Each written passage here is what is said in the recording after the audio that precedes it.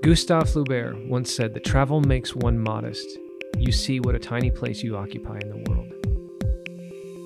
Welcome to Warrior Talk, a podcast about leaders, teachers, and students, and the stories that bind us together in Warriorville. I'm Justin Smith, head of school at LRCA, and your host of Warrior Talk.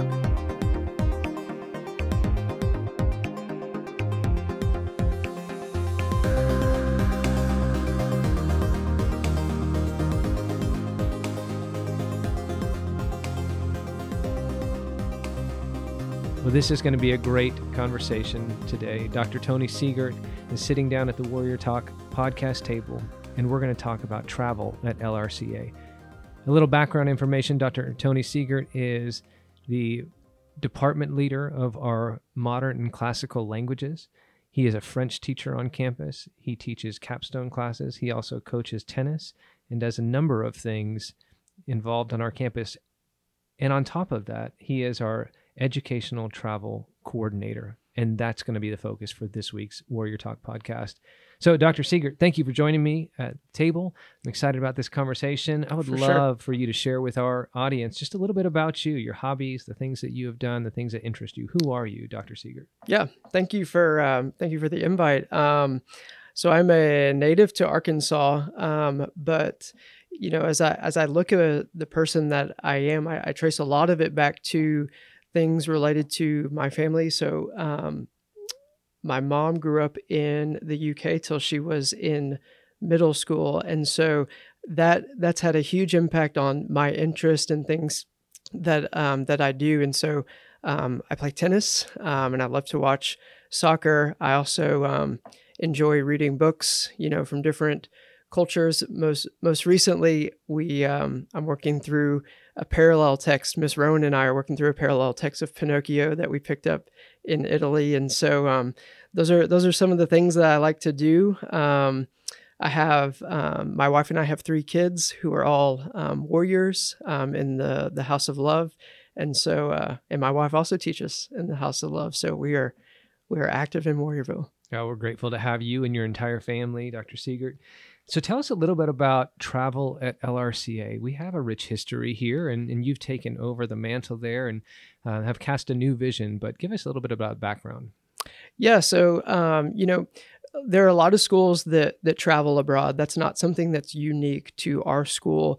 And really that tradition starts back in the 18th and 19th century, where universities and schools in the UK in particular would send their students and their scholars off to travel to Italy and France in the Grand Tour as almost their kind of final piece of their formation. And so we at Little Rock Christian join in that tradition of sending students off of our campus to continue to learn and to develop their own worldview. And so in particular, the first J-term experience that I went on, and what J-term is in between our spring, or at the beginning of our spring semester, we have an interim term of about 2 weeks where our students get the opportunity to engage in learning that is beyond the traditional scope of the classroom. And so they have the opportunity to do internships, take enrichment classes, or travel. And so the travel piece is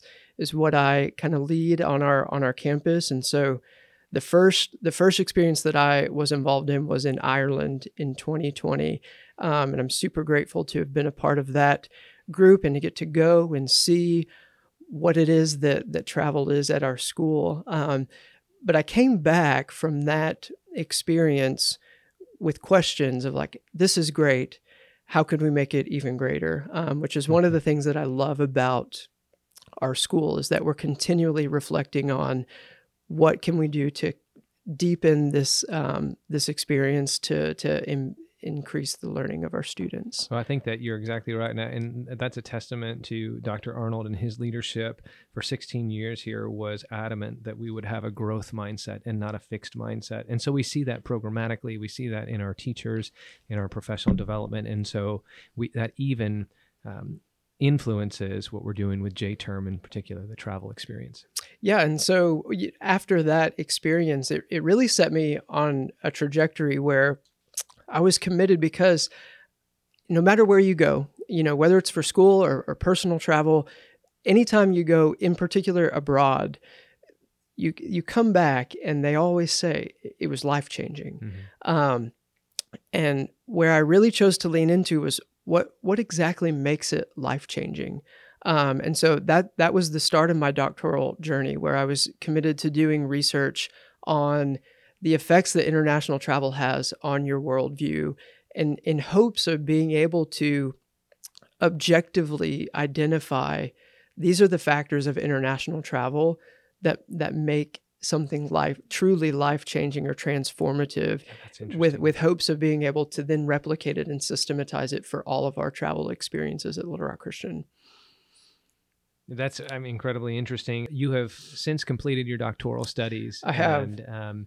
And some of the things that you learned from that, you've gone ahead and implemented that right into our travel program. We have. And so some of the distinctives from the research study that came out were factors that had a great impact on student learning was doing pre-travel research and developing a personal reason and personal goals for what they're hoping to accomplish, which, in retrospect seems very simple. But so often, the destination and what you're going to get to see kind of overshadows a lot of it. It is exciting to go and do, but coupling that with some information that's grounding kind of the experience. And in particular, the other thing was while abroad, while traveling, getting out of your comfort zone is one that's been linked to experiencing growth. And so that's really what we're looking for our students to do, is just like in any learning experience, we're looking for them to grow, and we're looking for them to step into spaces and contexts that they wouldn't otherwise do. And so that's where we've curated itineraries that intentionally put them in some discomfort without compromising their safety, obviously, but to where they do experience some discomfort, and teaching them how to navigate through that. And what does that discomfort look like? Is that like speaking a different language or cuisine, or the rush of a big city? It could be any of that, because, for each of these students, some have traveled extensively, others have not. And so for some, just going is that discomfort. For others, it is the cuisine of, we're going to Italy. Let's not just order pizza every meal, and so it's good. It is good. And so even some of that discomfort, it can be low stakes, things like navigating a city.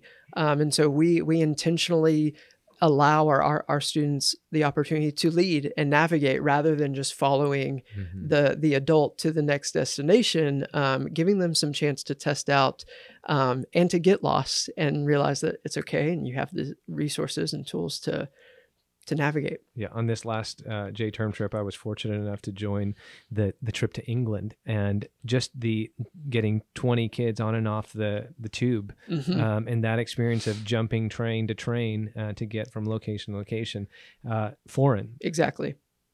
So in addition to kind of that pre-travel research and doing all of that framing, that really sets them up to enter the travel experience with the right frame of mind.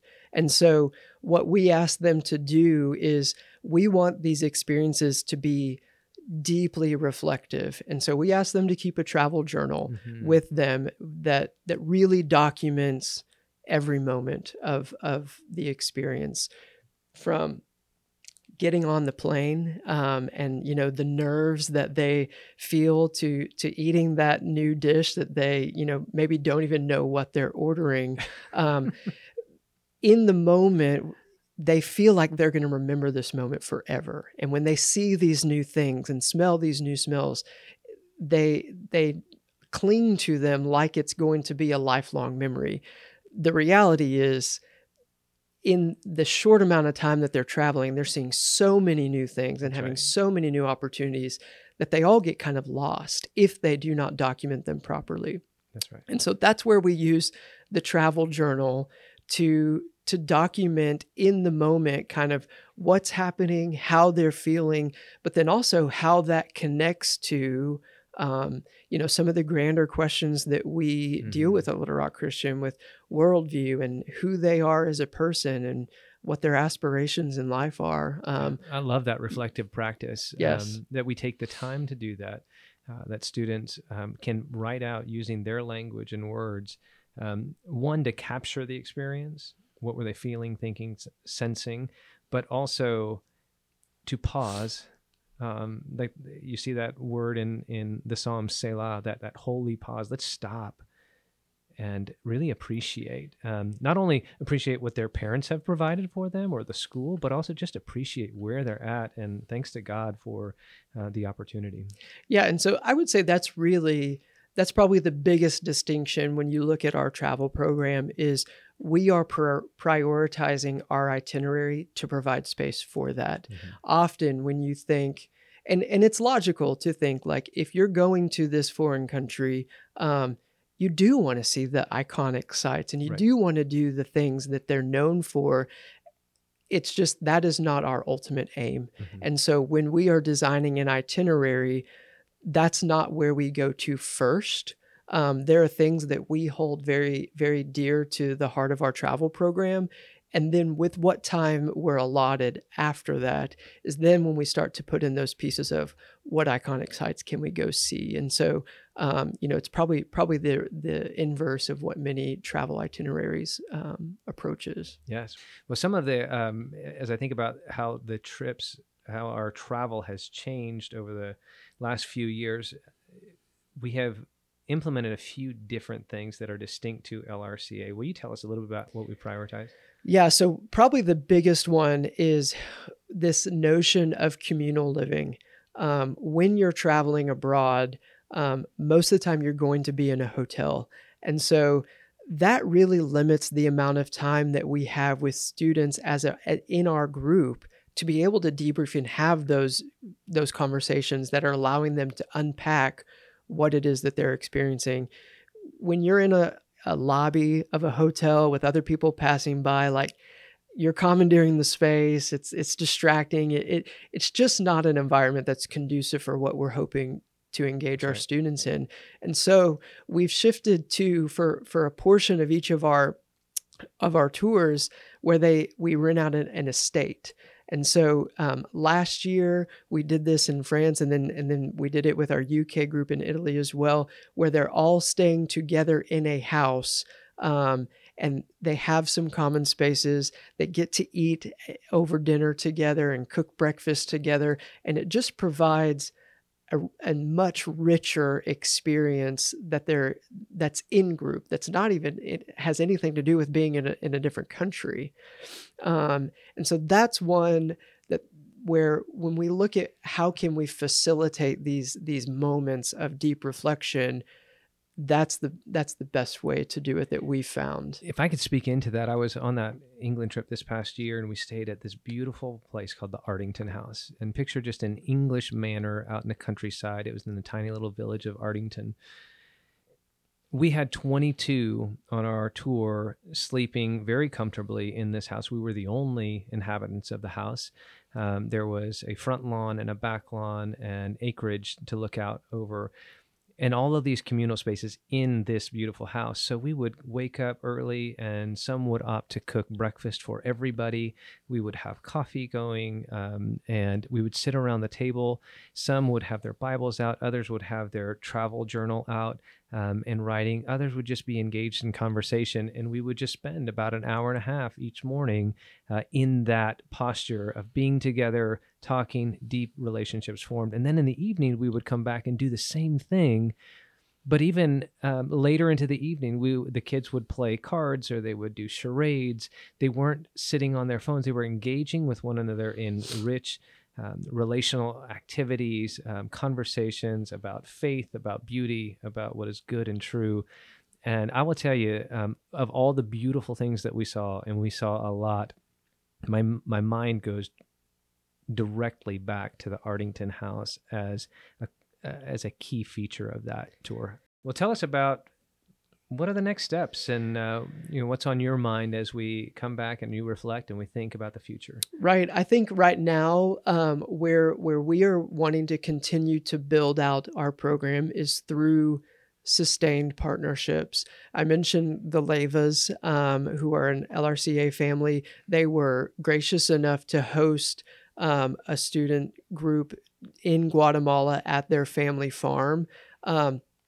Those are the experiences that we want, because when we think about where we go and what we do, we want to be able to provide experiences that our students couldn't get anywhere else. That's Even right. if their family travels a lot, they wouldn't be able to do what we can provide. And so that in particular is one that we want to continue to build that partnership, and it become a tradition where our students look forward to going to the same destinations that we've gone to for years and years. And so we're at the infancy stage of those partnerships, but we are looking to form some partnerships where we can sustain where our groups are going and really perfect and dig deep into, the places that we know that we do well. That's right. With the people that we're connected to on our campus and throughout the world.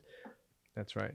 Well, do you want to go ahead and give us a teaser about where we may be going in the future? Or I can share one in particular. Stephanie Moore is a parent and served on our parent fellowship partnership, and she next year is leading a group to Bonaire, which is an island off of Venezuela, and she's going to be doing a marine biology focused tour. Incredible. Where they're going to be, they've already started their scuba diving certification. They're going to be doing some scuba diving and categorizing fish and all the things that she is an expert in. And so we're excited to get to partner with her. And she's excited to get to share a place that she knows well and has been. And so that's one in particular that we're excited for. And you will have a line out the door of students and teachers wanting to chaperone that trip. Well, thank you so much, Dr. Saegert. We so appreciate you joining us on the Warrior Talk podcast, and all of the great work that you're doing to make trips, make tours, make travel, that experience, something that our students, one, will never forget, and two, will be transformational in their lives. Well, thanks for tuning into Warrior Talk, a podcast on the lives and stories in Warriorville. And as we like to say around here, it's another great day to be a warrior.